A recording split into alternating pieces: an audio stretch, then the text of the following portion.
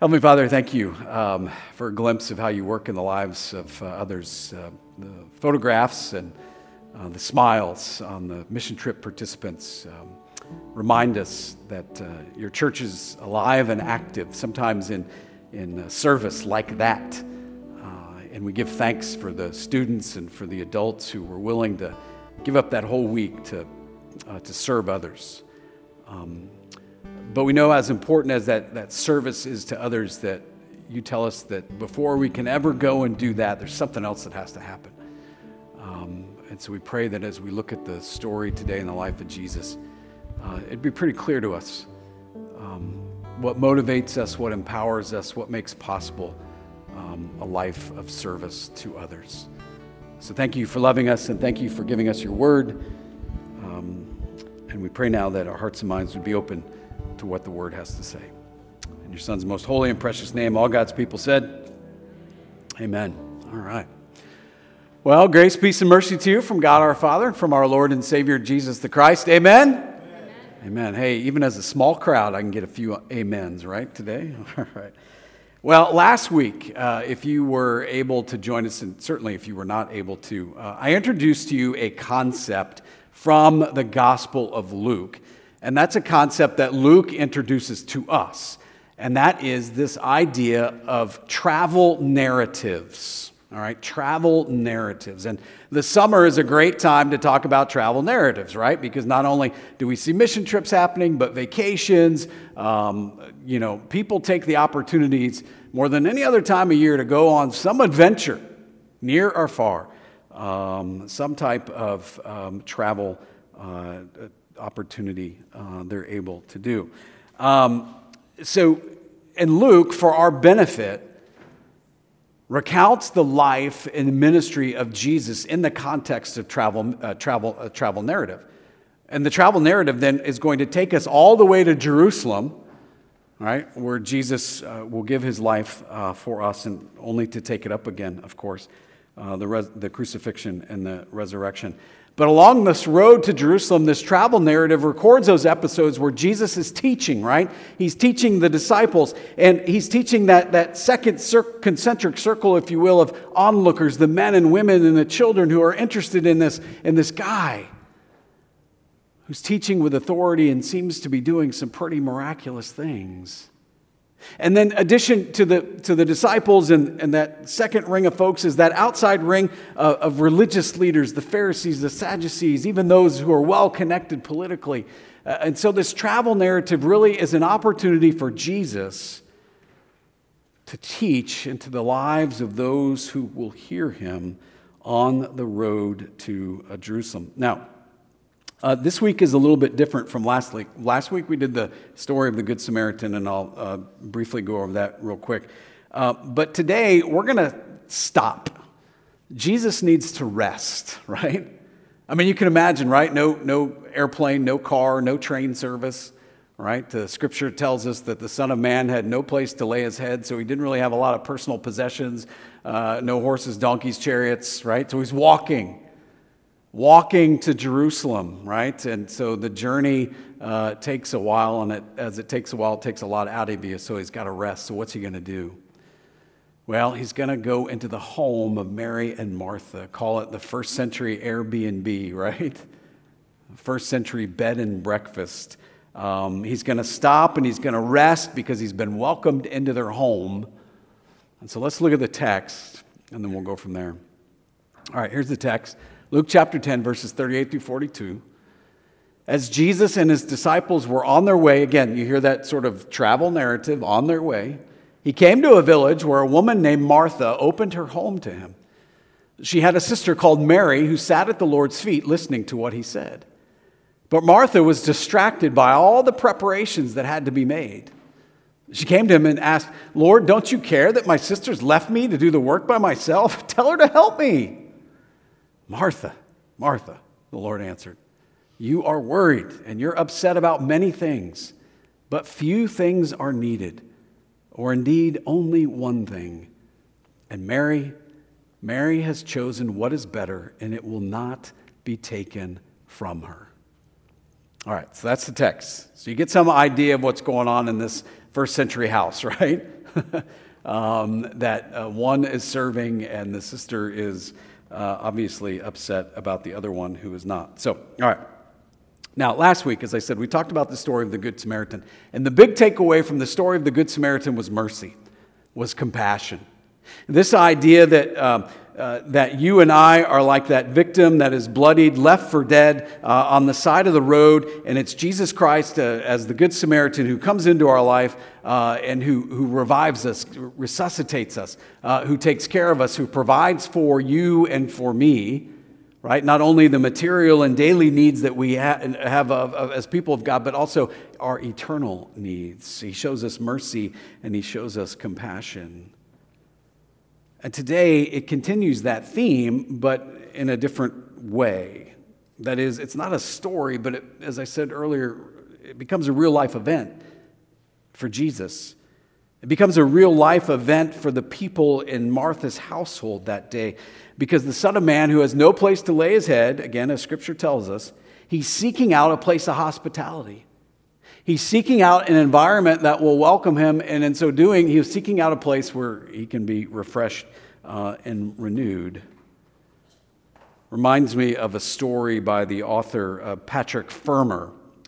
He was considered to be one of the great travel writers of the last century, kind of along the lines of Eric Newby, if you've ever read any travel writings. Patrick Farmer would also go on to become a decorated veteran of the Second World War. But Patrick Farmer, when he was 17, left home in England, traveled to Holland, and then from Holland he walked all the way to Istanbul in the 1930s. Think about that. You're 17, you leave home, and you set out with nothing but the backpack on your back, right? And the only way that he was able to make it, right, from Holland to Istanbul was because of the hospitality, the compassion, and the mercy of the people he met along the way. People who maybe loaned him a horse for the day or invited him to jump on the barge as it cruised down the Rhine. I mean, you get this idea that no one could ever accomplish such a feat without the welcoming nature of others in their life. And so the same is for Jesus. Will he encounter hosts of graciousness, or will they be hostile to his message? Well, thankfully, in this particular case, you've heard what seems to be a welcoming place, except for one thing, right? Except for one thing. He's been triangulated into a squabble between sisters. How awkward, right? How awkward. Triangulated into a squabble between sisters. All right, so what do we have? Well, in the text, Mike, would you put that back up, just the first part, the larger part? Just to have it for, okay, yeah. So what do we have? Well, first we have a conversation, right, between Jesus and Martha. Did you recognize Mary isn't recorded as saying anything in the text? She doesn't speak, right? And the focus moves back and forth between Mary and Martha to show the different types of hospitality. And as we move through the text, then we see those two perspectives. First is Martha's generous hospitality, right, in terms of material hospitality, as she receives Jesus into her home. And there's, I don't know, maybe it's ironic, Martha Stewart? No, I don't, never mind. He's sleeping at the... But Mary, she shows a different perspective or priority by sitting at the feet of Jesus to hear his word.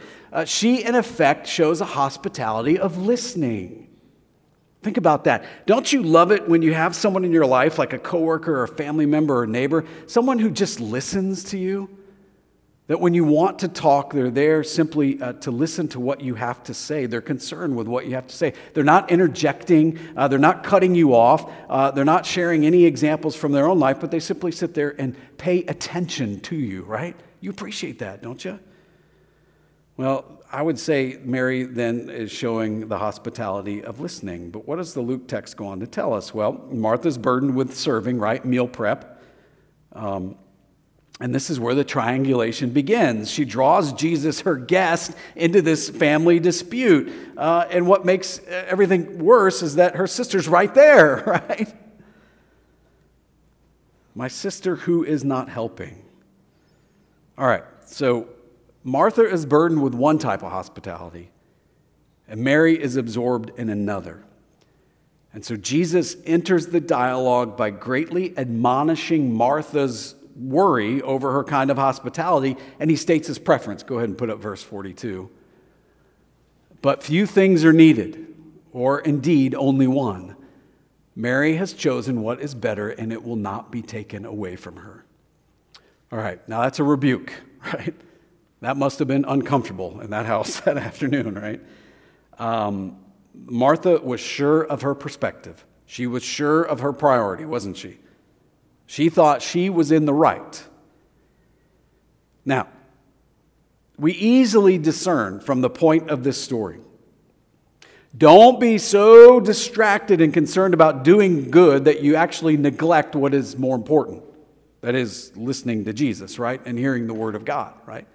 Don't become so distracted by tasks. Don't become so distracted by what you have to do that day that you get up that you forget or set aside your time in the Word to listen to what God has to tell you for that day. So I think in one sense, this is where the Spirit convicts, right? The Spirit confronts us and causes us to maybe take a look at the way we schedule our day and ask ourselves, are we scheduling adequate time in the Word of God by the very power of the Holy Spirit to seek something from God as He promises to give us something, right? Does it challenge our life of faith? I mean, I think, let's be honest, it's so easy to become task-oriented in our world today, right? I mean, we all have to-do lists. There are apps that are supposed to increase our productivity, right? We are taught that we need to be achievers, right? Constantly bettering ourselves, right? Becoming different than who we are now, right? And so at this point in the story, let me just simply ask you, do you feel like you relate more to Martha or do you feel like you relate more to Mary? Right? If you were to sit down and take personal inventory of your life, who do you feel better reflects where you're at this point? I remember when we were at seminary, sometimes the families would get together for dinner. It'd be a way for us to kind of decompress. And there was a family that we'd eat occasionally with, but it was kind of the strangest thing. I mean, great people, and I think they're serving somewhere up north, you know. But the gal, she loved to host. That was her thing, right? Which is great. But she would keep herself so busy, right, that she would never come and sit at the table, right? It was like she wouldn't even enjoy the meal or the conversation, and she would continually excuse herself to go back to the kitchen to get this, get that. And you're like, wait, stop. You know, you're making me feel bad, first of all. But aren't you missing the point of having folks over to sit at the table, right? So anyway, the problem confronting Martha, right? Because when you think about it, you're like, well, wait a minute. But she's showing hospitality to the Son of Man, right? Scripture says he's got no place to lay his head, so come on, Pastor, isn't that something we can give her? And Scripture also goes on to tell us that the one who receives Jesus receives the one who sent Jesus, right? So what are we going to make of this episode then where perhaps we assume that Martha was actually doing the right thing? Well, think about it this way. In the broader context of Luke's travel narrative theme, we find additional episodes of what I would call our eating and drinking with Jesus, right? This isn't the only time that people gather around the table, so to speak, with Christ. And these episodes, though, around the table are teaching episodes, all right? It's this idea around food and friends that you've got a captive audience, right? I mean, I know as a parent, we have tried to maintain as best as possible over the years that we all eat dinner together around the table. Why? Right? Not only to create that sense of family, but it's an opportunity for me and my wife to check in with the girls, right? To hear what's going on in their life, maybe to see if they're even listening to us, right? You know what I mean? It's a captive audience in every sense of the word, but that's not the primary lesson. Consider that the issue in the text really is whether one is first to serve the Lord or first be served by Him. Do you hear that? That the issue in the text, the challenge before those who are gathered around Jesus is, do I serve you first or do I let you serve me first? Because as humans, really, I joked earlier, but we do want to jump into the Martha Stewart mode, right? If I have someone over to my house, I host. But it's Mary who's correct. She sits at the feet of Jesus to receive divine service from Him. Instead of first trying to serve Jesus, she allows Him to use His gifts for His purposes in her life. Or maybe put it another way, hospitality to the Lord is first expressed in our acceptance of God's word, right? Where the gifts of God's kingdom are given to you and me first. Romans 14, if you'd put that up there, Mike, please. Let's read this together. For the kingdom of God is not a matter of eating and drinking, but of righteousness, peace, and joy in the Holy Spirit. And so the only way that we can understand this righteousness, experience this peace and this joy in our lives as the people of God is to hear about it, right? Hear about it from Jesus. And then, and only then, after receiving from Him, can she respond in hospitality to the Lord, right? Martha's mistake was in thinking that she was the host and Jesus was the guest. But brothers and sisters, what we try to convey as we read through the Word is this idea that God doesn't work the way the world works, right? God doesn't work the way the world works. He works opposite the way the world works, right? He turns things right side up where we recognize that He is the principal actor. He is the initiator. Not only did He bring you and me into existence and He brought us to faith, and He's not even asking to be served first, but He's telling us that He wants to serve us before we ever begin a life of service to others. That, brothers and sisters, He doesn't demand performance from us. He doesn't expect us to earn our angel wings, right? But He gives you and me grace and forgiveness and mercy and power in His lives to live as His people. I mean, think about the night Jesus is arrested, right? What's He doing?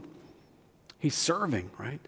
He's serving the meal, right? He's washing the feet of the disciples, right? He's not taking from them, is He, at all? But He's only giving. Think about it. Earthly lords and kings, Caesars and pharaohs, they demand much from their subjects, right? But not this King of Kings and Lord of Lords. Because the one thing needful is the gift that Jesus has come to bring. And we show hospitality to Christ when we receive His word. As good as the meal may have been, the story is the idea that Jesus' teaching is even better, and that is something that will never be taken from us as the people of God, right? The table can be cleared, right, after the dishes are done. Think about it this way, a couple things. Mary of Bethany, again, back in the Luke text, she never said a word, right? Yeah. We see Mary 3 times. And each time, where is Mary? At the feet of Jesus. Do you know that? 3 times Mary appears in the Gospels, and 3 times she's at His feet. The first time is what you just saw earlier today, right? Listening to His word from chapter 10. The next will be at the death of her brother Lazarus, where she has fallen to Jesus' feet and has pleaded for her brother's life, right? And then will be chapter 12 when she comes to the feet of Jesus and she pours out that vial of perfume, right? Now, as an aside, speaking of perfume, what's so interesting, and it's certainly a topic for another day, is that each 3 times we find Mary at the feet of Jesus, there are 3 different smells. I don't want to make too much of it, but I find it interesting that the first time, their food, the second time, death, and the third time, perfume. I don't know. Maybe there's something for it. But anyway, Mary and Martha are contrasted as though each believer has to make a choice. be a worker like Martha or a worshiper like Mary. Certainly our personalities and our gifts are different, but the Christian life as a follower of Jesus is not an either-or situation. I don't want you to think that from reading the text. The idea is simply this: we first receive from Jesus so that then we are empowered to go and serve others. Not simply in our human capacity, which is limited, but in the unlimited capacity of God's grace and mercy and power. Another way of looking at it is I came across this quote. What we do with Christ is far more important than what we do for Christ. Think about that. What we do with Christ is far more important far more important than what we do for Christ. Again, not an either or, but a recognition that first being with Christ is necessary to effectively work for Christ. John 15:5, Jesus says, you can do nothing without me, right? And that famous confrontational but profound verse with Jesus versus Satan in the wilderness, man does not live by bread alone, right? But by the word of God. Look, all due respect to Martha, okay? I mean, she gets the she comes across the text getting all the criticism. What happened? She allowed the busyness of life to cause her to feel overworked, exhausted, pulled apart, right? She was, in fact, trying to serve two masters, right? I can tell you this, and you can ask my family for verification, right? But if serving Christ makes you difficult to live with, then something is wrong. And it ain't Jesus, right? Does that make sense? Now, if you were to continue to read, all right, you would discover that in chapter 12, following the raising of their dead brother Lazarus, Martha appears again serving another meal, all right? And this time the text tells us, I think from who's there, you can count at least 15 people at the table. So that's a lot of work, right? Now, we don't know. I'm hoping she had help, not just from Mary, but hopefully the disciples helped out too, right? The guys helped a little bit as well. But I think by this time we can glean from the text that she has come to learn on her journey with Jesus, and us too, that where she needs to be and what she needs to be doing starts in the presence of Christ. First we sit before we can serve. In Jesus' name, amen.